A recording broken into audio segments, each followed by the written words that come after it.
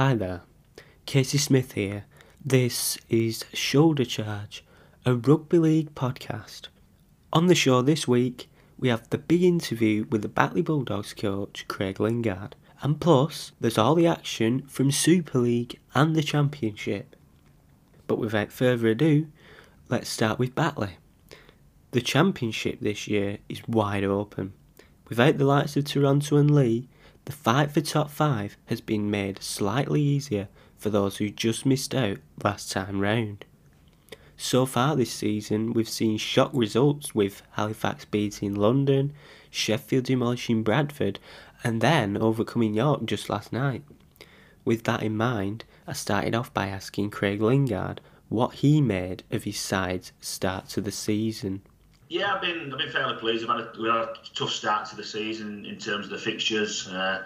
Featherstone twice in the league and the cup, and Halifax in the cup as well. So I think we've got a better week on week throughout the pre-season.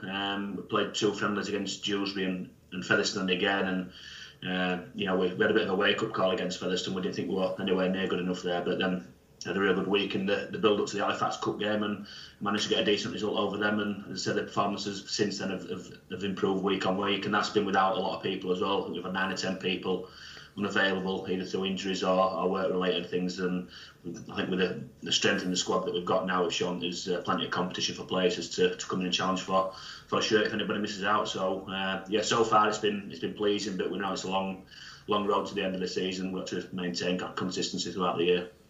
Yeah, and you've added players with Super League experience recruitment this year. You've got some youth as well. What are them players going to add to the squad this year?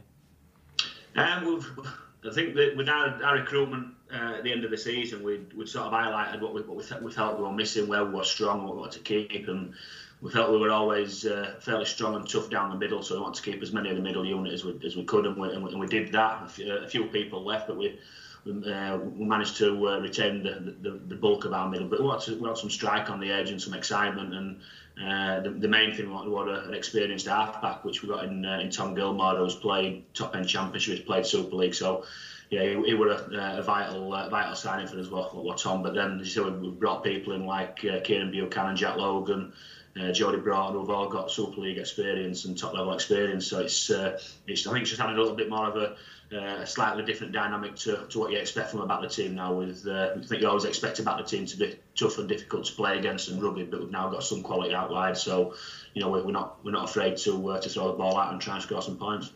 How do you rate your side's chances this year? Because I'm looking at it, this year we've not got Toronto because they've gone. They went up into Super League. We've got Leigh have gone as well. So there's all sorts of uncertainty around Toulouse, with them being in France. It seems like it's all open and up for grabs this year. It is, yeah, and I think teams are still sort of feeling out where they are in regards to their performance levels. When you look at the results that we've already had this year, first cup game, York beat Sheffield quite convincing, and Sheffield pumped Bradford, and then Toulouse come and beat York in the cup, beat York in the league as well. So it's really difficult to know where people are. Again, just with our results, we got hammered in a friendly against Featherstone. The week later, went and beat Halifax, and then Halifax beat London in the league. So I think teams are still finding out about themselves. But as you say, with the strength of the teams that have left the competition, it's wide open up there at the top. So we're under no illusions that we've got to be on our game every single game that we play. So if we have a week off, we're not good enough to have a week off and get through and scrape through a victory. We know we've got to be on it every single game that we play. But with the performances that we've had so far and the attitude that the players have shown, particularly in training to getting better, it's wide open. And anything could happen this year. I think the league will be that close that maybe 2 or 3 victories might be the difference between finishing 10th or finishing 5th. I think it's going to be that close, and teams are going to be picking points up off each other. A lot of focus in the games, it seems to be, the errors. If you make more errors, you're probably not going to win. It seems like an easy sort of thing, complete your sets, don't knock on, don't concede penalties. But in games, the best teams rarely do not make any errors. So how, as a squad, how hard is it to stay disciplined in games? And in terms of coaching, how do you sort of coached to make less errors, basically? It's a difficult one. It depends how the game's flowing. As you say, it's really difficult to be dominant in a game when you're making errors. So it's particularly important that you've got to retain the ball, look after the ball, because the game's easier when you've got the ball in hand because you're not defending. The more defensive sets that you have to do, the more repeat sets that you have to do, which with the zero tackle restart now, that's a new element to the game which we've got to cope with.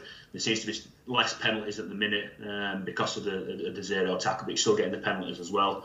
So it's really important when you've got the ball, you completely set and you try and gain as much territory as possible. But I think the key to winning the ruck defensive is that first up contact, because the referees are real keen now. If you lose that first up contact and the defender wins the floor, if you go back on and have a second effort, it's restarting the tackle count. So it's really important that the first up contact in defence. But the more defence you do as well, the more fatigued you're going to be. So that means that your decision making, your skill set's going to be a lot worse as well. So it's about us putting our players under them situations in training. So we've done a lot of 8 tackle defensive sets, 10 tackle defensive sets, just to try and replicate that zero tackle effect that you're going to get in a game. And you're not always going to have to defend 6 tackles. It might be 7, 8, 9, 10, and then there might be a repeat set because they've got a dropout. So you might have to do 3 or 4 defensive efforts on the bounce. So we're trying to replicate that as much as we can in training, which has worked so far, I think, in the competitive games that we've played, and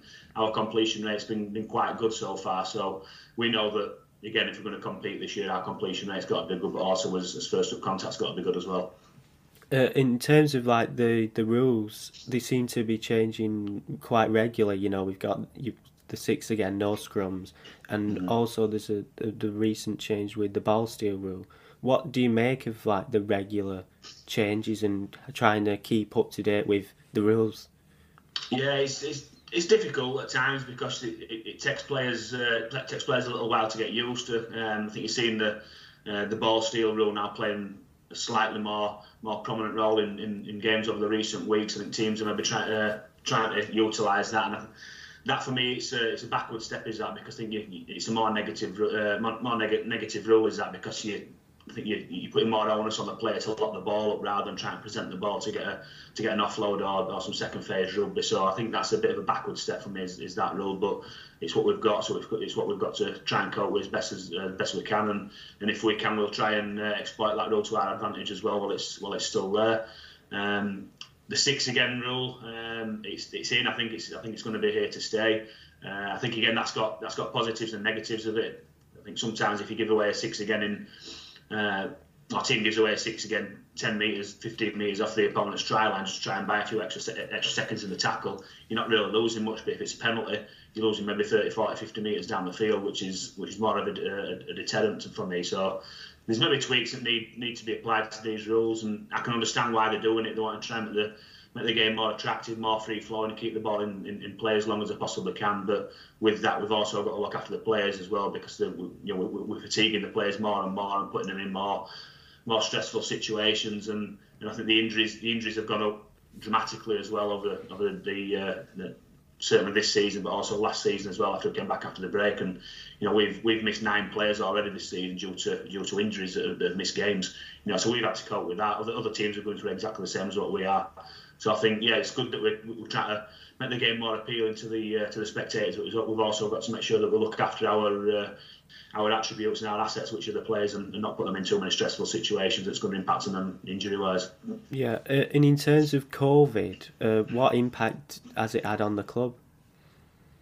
It's had a big impact. It's something that nobody's ever gone through before. But again, everybody's gone through it, so it's not something that's unique to us. Everybody's having to deal with it and deal with it in their own way. And I think I can only speak for the players from my club, but I would imagine that every player, every club has been exactly the same. But they've adhered to everything that they've needed to adhere to in relation to coming back training. There's a lot of rules and protocols that are in place, and as silly as you might think that they are, we've got to abide by them to get back to training and get back to playing, and the players have done it without a question. So yeah, we've had to adapt, but so have every other club as well, and it's something that we're hoping is going to filter out over the next 2 or 3 months as we get back to some sort of normality and get back to being fully unlocked, and hopefully we can just get back to turning up to train and not have to worry about testing or social distance within this training environment.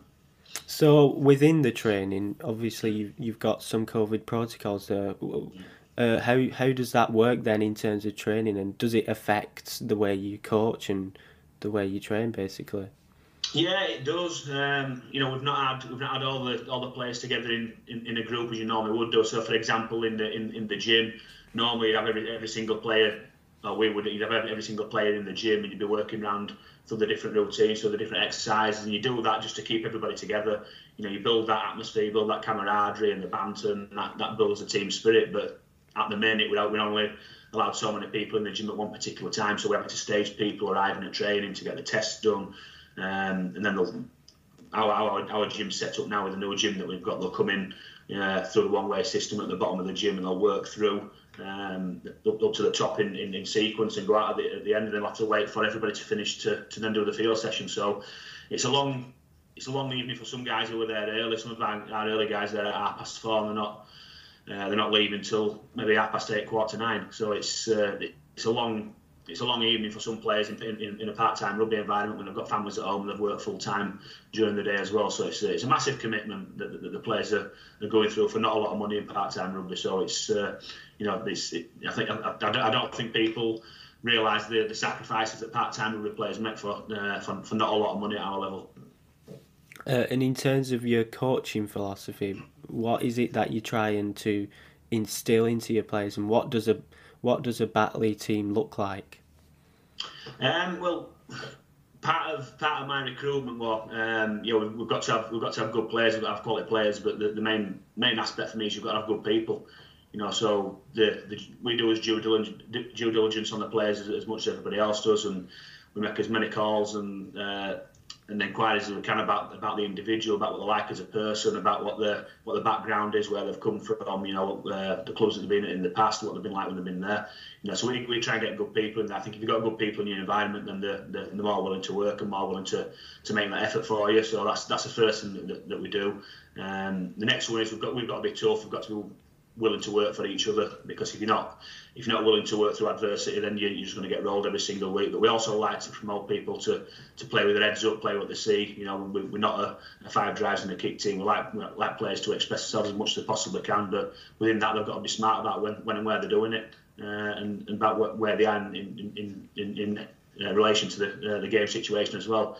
We want players to express themselves, but if you're winning by 2 points in the last minute of the game, we don't want to offload until they're out of their own line. So it's getting that balance and but allowing the players that little bit of freedom. We'll give the players a bit of a blueprint of the game plan, and within that blueprint, the players have got access to do what they want with it, as long as the decisions are good, and that's what they're based on. They'll be judged on their execution of the decisions and the decisions that they make. When things are not going right and you're not winning games, and it becomes a habit, there's 3 or 4 games and you've gone without a win. As a coach, what do you do to basically overturn that? Yeah, I think you've got to judge each situation on its merit. You've got to know what your players need. Do the players just need a relaxed week? Sometimes you can, rather than just keep hammering the players because you might be making the same mistakes or you might be losing, rather than just flogging them every single week and every single session, you might just need to pull back on them and just have a bit more of a relaxed week and just try and line it up a little bit and just take the pressure off the players to allow them to go into a game without that pressure on the shoulders and try and play more relaxed. But likewise, it might be the other way around. You might need to hammer. You might need to give them some defensive work. So you might need to run them. So it's all about judging where they are at that moment in time. There's no one size fits all. Every player will react differently as well. So it's about judging what your group needs and what the individuals in your group needs. And it's difficult because we've got 27 players training in our squad at the minute, and not every single one of them 27 players reacts exactly the same in each situation. So every player needs a different stimulus. Some players might need an arm around the shoulder. Some players might just need telling straight. So it's about knowing your players, and if you can get that right, if you can know your players as much as you possibly can and judge the atmosphere of the environment at that particular time, it gives you a good idea about what might be the right thing to do. It doesn't always work because we're dealing with human beings and not robots, So it's just about judging what you think is right at that particular time and trying to get it right. What is the hardest part of your job? I think it's just a part-time aspect. It's getting people there from work and and around family life as well. So you might have a session planned because you've got 27 players turning up for training, but then when you get to training, M60 might be a crash on M62, so there might be 4 or 5 people that are stuck in that and can't get there. There might be somebody who's got stuck, delayed at work, so they're having to work over. So it's just that constant rejigging of knowing who's available and who's not available, and sometimes you don't know until the last minute, and that's the beauty of the part-time environment. Even with players that are injured, they can't get there and get seen by the physio up until a certain time. So again, you might be starting your field session at 7:15 or 7 o'clock, but the physio's only just been able to see 2 or 3 people and pull them out of training. So that's the most tricky part, is just the part-time environment of it and not having them there in a full-time aspect, and just having to, I suppose, just work on your feet and just adapt as much as you possibly can. Craig Lingard there. Right, moving on to last week's action. And we'll start Thursday night because it were Wigan who overcame a spirited Leeds to win 19 points to 6. Now, I'm going to start with Leeds because it was a similar performance to the one last week.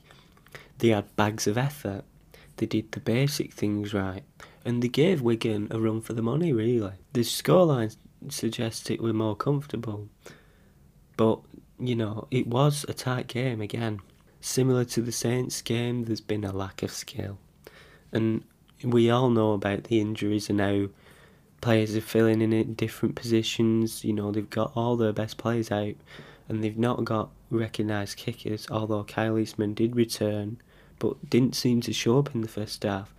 He then came out in the second half and, was doing alright, but he seemed to be eased into the match, and it didn't seem that he was at his full potential in the first half.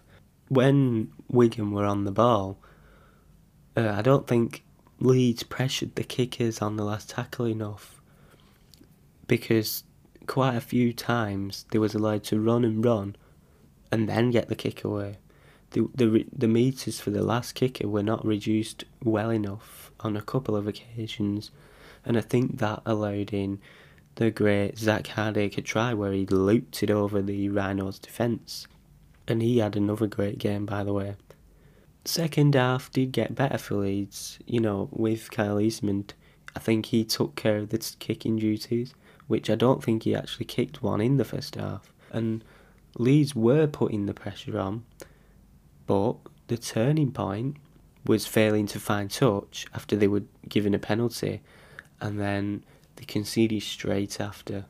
And I don't think the momentum changed after that.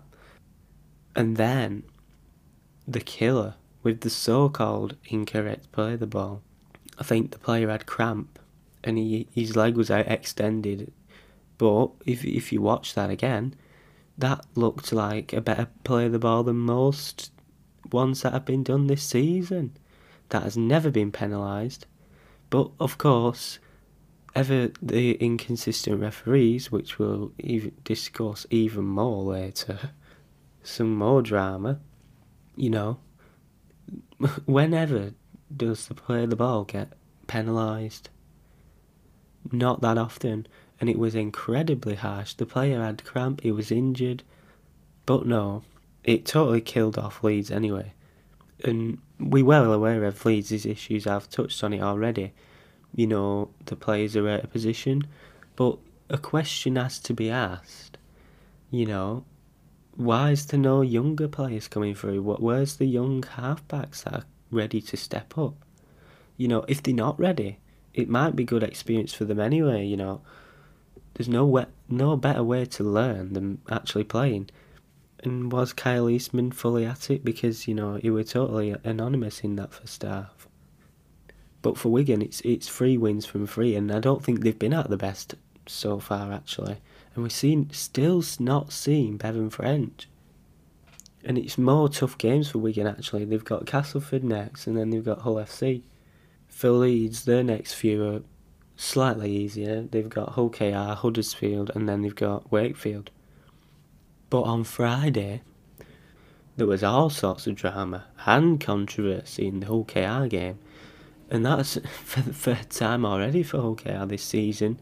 Their matches this year have been box office.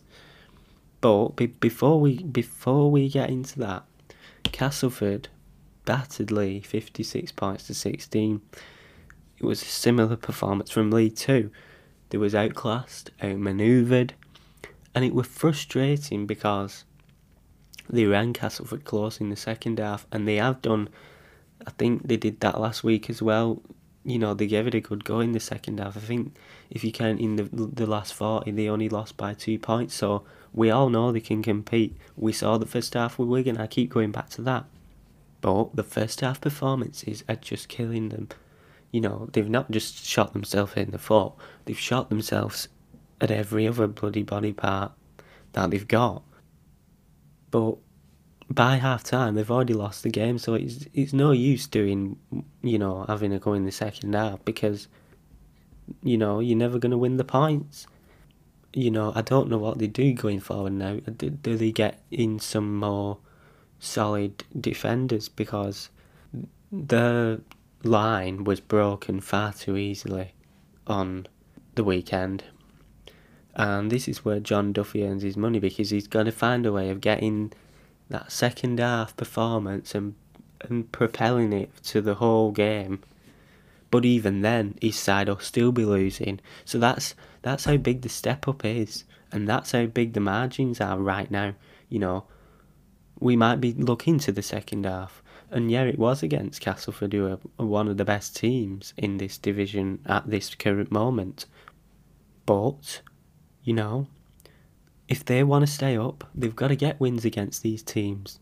I think the last time they was in Super League, they picked up points from the big sides, but they didn't do as well in the close games that they should have won. There were so many gaps in that defence, and it didn't take much skill to actually break it. And yeah, it's hard to come up from the Championship. The gap is so big, You've got the full-time league and then you've got the part-time league, so it's obviously going to be a big, massive leap. But for me, right now, it is looking like Lee are the favourites to go straight back down. Their big game is next week. It's Salford they've got, so that's going to be a big indicator as to what's going to be happening this year. If they win, it's anybody's game. If they lose, then there's going to be a gap starting to emerge. Moving on to St Helens, they've beaten Wakefield 34 points to 6. Now that suggests a comfortable win, but it wasn't because it was 0-0 at half time. And to me, St Helens under Christian Wolf do not seem enterprising. They don't seem to have that X factor. They're tough to beat, but going forward, is there any magic that you would associate with the best team in England? I've said it a few times on this podcast. We're 3 to 4 games in now, if you're counting the Challenge Cup. They haven't hit the best so far. And yeah, they have been without a few players, but Lachlan Coote were back this game. We will have to wait and see to see how they fare when everyone's fully fit. But have St Helens gone backwards under Christian Wolf because they conceded the League Leaders Shield to Wigan last year? Okay, there was all sorts of points percentage and whatnot, but there's points percentage now. So, nothing has changed.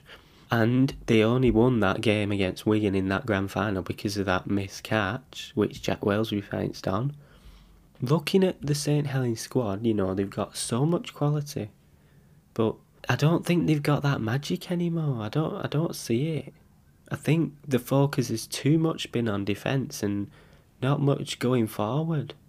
For them, the fixture list next up is kind because they've got Huddersfield, then they've got Lee, Salford after that, then it's Catalan Dragons. That might be a tougher test. Then it's Hull FC. So you'd assume they're going to get up to the full, 100% by then. And who knows, they might be back in full swing after the next couple of matches. But I think the problem with not actually playing the top sides in the early rounds means you're not going to learn as much as you would if you were playing your nearest rivals. And I don't mean geographically, in essence, a game against a fully fit Wigan, a Warrington, a Castleford, that's going to be more revealing about Saints' fortunes this year than who they're playing already. Basically, they've not been put to the test properly yet. But forget about St Helens, because we still ain't spoken about that drama that unfolded late on Friday night between Hull KR and Huddersfield. Of course it had to involve the Rovers. It seems every game of theirs thus far has been blockbuster, and we might as well start with the first try because the writing was on the wall from the first second. The long kick was missed. It was allowed to bounce, I think, once or twice. It overlapped the Giants' defender, and 7 seconds it took for Ben Crooks to swoop in and get the try, which is a Super League and NRL record. But before we speak about Hull KR, here is what I think the problem with Huddersfield is. All the talk has been, when is Caesar back? How long? When is he coming back? Is he going to be here next week, the week after? It's all been about when is Aidan Caesar back fit. Now, you could blame the media for this. However, to me, Ian Watson has made a big point of getting him back in his interviews with the media too. He's been asked the questions, but he's given similar answers. So let's not pretend it's going to be a manufactured thing from the media. I believe Ian Watson has created a feeling within the Huddersfield camp, be it consciously or subconsciously, that Huddersfield cannot function as well without their main man, Aidan Caesar. Now, this may well be the case, and we're seeing that they can't so far. However, as a coach, you've got to do your utmost to say to your players, okay, we might have a star player out, but our squad is more than capable of dealing with that. To me, the focus going into this game seems to have been, a scramble to getting back fit, getting back playing. To me, that sends out the message the coach is panicking. The players, they must have picked up on that, It sends a message out they're not good enough, that when they go out on the field, unless they've got Aidan Caesar, they are underprepared. Was the messaging wrong? Was Caesar rushed into the side too quickly? The first half performance suggests he was, but then he were back to his best in the second half. So I don't know what happened between him, within the half-time break. Did he eat 3 Weetabix or what? I've not got a clue. But he was anonymous in the first 40. You'd be mistaken to, you wouldn't even know he were there in that first half. And a big thing for Huddersfield at half-time was Lee Gaskell coming on, who we'll talk about in a second or two. But let me just say this. What was he doing on the bench in the first place? I think he's been instrumental for Huddersfield this season, so to see him not playing was bizarre, and it seemed that all the action went through him when he was on. So why was he put on the bench? But forget Huddersfield's issues, because credit goes to Hull KR, because Tony Smith, I believe, he's got them competing with the so-called better sides in this league. A couple of years back, the gap between them and the rest was too big, but they've found a way of competing, and they've added a couple of good signings this year too. Ryan Hall comes back. I think it's gone to Golden Point like 3 times, hasn't it? It didn't do this time. They managed to get the extra point just before the final hooter, which was just deserved because those refereeing decisions, which I'm going to refer to in a minute, they were farcical. But for Ian Watson, it's been disastrous, hasn't it? You know, just the solitary win against Leigh, and they even made hard work of that. You know, they've signed big tackling players, they've signed strong guys, for example, Josh Jones, Luke Yates. So, why and how did Hull KR rip through them so easily? People were saying, why has he gone to Huddersfield? You know, back when it was announced they were joining. He might now be asking himself the same thing. That's Ian Watson, by the way. But, as I keep referring to, we've not yet discussed the very dubious refereeing decisions that so nearly lost it for Hull KR. Let's get into the first one. Well, Lee Gaskell, who I praised, but for this he was diabolical, as Mick Morgan would say. Right, Lee Gaskell threw himself to the ground after basically a very innocuous connection with Sean Kenny-Dowell. The ball was in the air, they both rose to it. Sean Kenny-Dowell got to it first. Gaskell was out for second best. After Sean Kenny-Dowell won the contest, the ball propelled forward. Lee Gaskell seemed to fall to the ground theatrically. Of course, obviously, Sean Kenny-Dowell needed to get past him, so, you know, he was brushed aside for him then to ground the try. But it seems that, like, the theatrics were not well executed at all, because it was like a couple of seconds after the contact that he actually went to the ground, so it was clear as a bell that, you know, it was play acting. But Chris Kendall, the video referee, he adjudged it to be illegal play, which that surely sets a dangerous precedent for rugby league now, because we've seen it with football players going down so easy.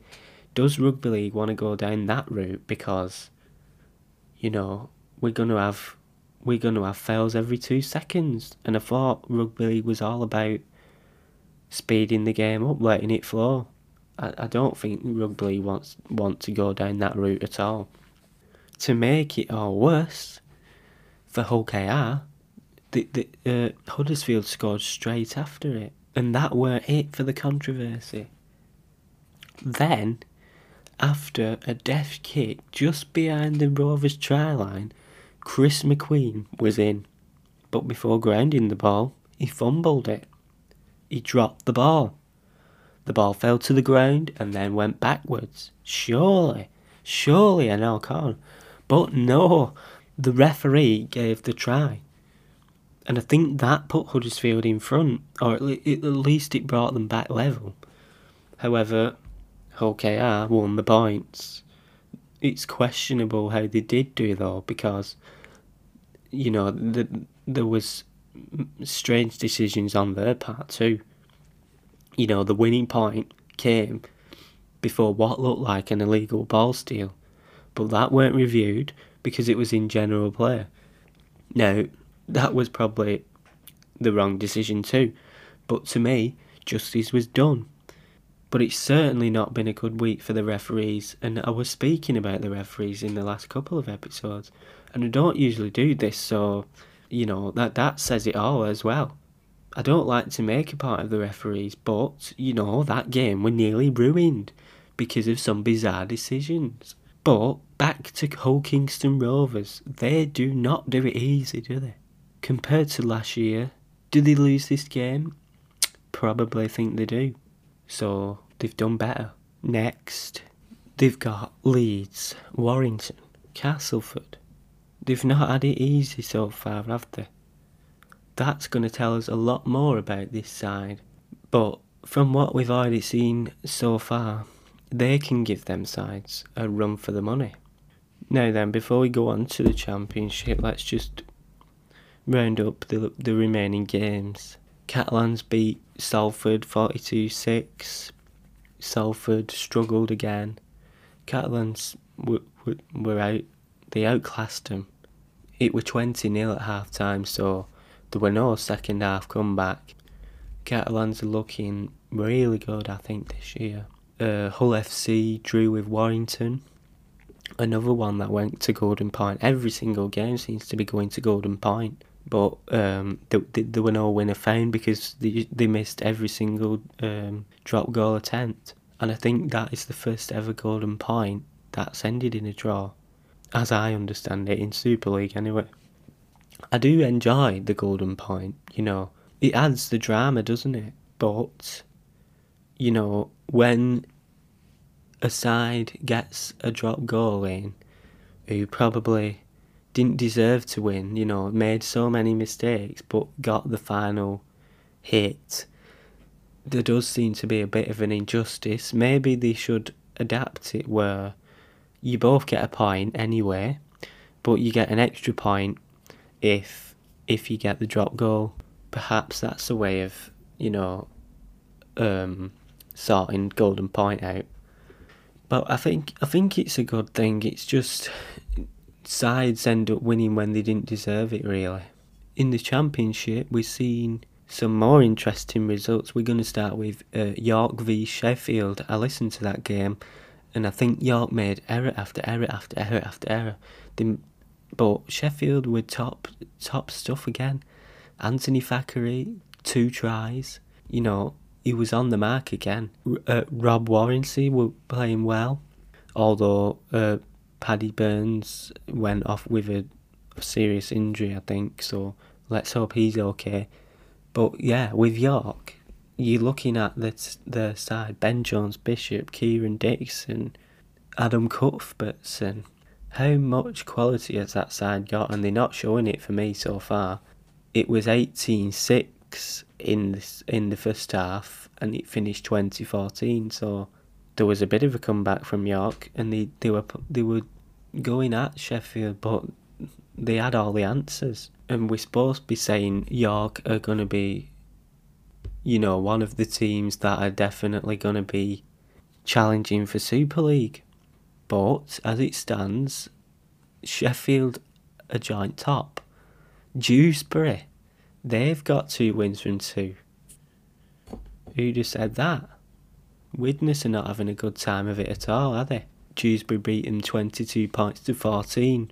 I don't know what the answer for Widnes is either. They've not been good enough. Featherstone dispatched to Swinton. They seem to be... I'd like to see Featherstone against, one of the so-called better sides. Whitehaven beat Newcastle 29-20.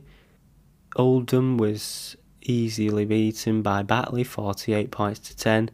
Toulouse got the win over London because London refused to travel to France, which I think is a bit out of order, to be honest, because Toulouse have to travel all over the place. But they took the decision, they lost the points. 2 games gone in the Championship. York a joint bottom, London a bottom, Swinton a bottom, Widnes just above. Bradford, though, got back to winning ways. They beat Halifax by a point. That was a good game. It was 27 points to 26. In the last few minutes, the scoreline were changing hands every couple of minutes. Halifax were in front at one point, then it was Bradford, and then Bradford finally got the extra point. Big game for London next week is Oldham. They've got to win that, surely. Widnes as well, they've got a big game coming up. They've got Batley. Halifax face Toulouse, and Bradford are facing Dewsbury. And the others are Featherstone, Whitehaven, Swinton, York, Newcastle, Sheffield. Ties to look out for next week in the Super League. It's got to be Salford v Leigh. That's going to give us a big indication of how the teams are going to fare down at the bottom. Catalans v Warrington is another one, with the sides at the top. Who's going to win that one? My money's on Catalan Dragons. They're my pick of the ties anyway. But that's it for this week. I hope you've enjoyed the episode. Next week I'll be talking all things Welsh Rugby League. How do we grow the game in Wales? And to discuss that with me, I've got Andy Muirsdale, the CEO of North Wales Crusaders. So I hope you can join me for that. See you next week.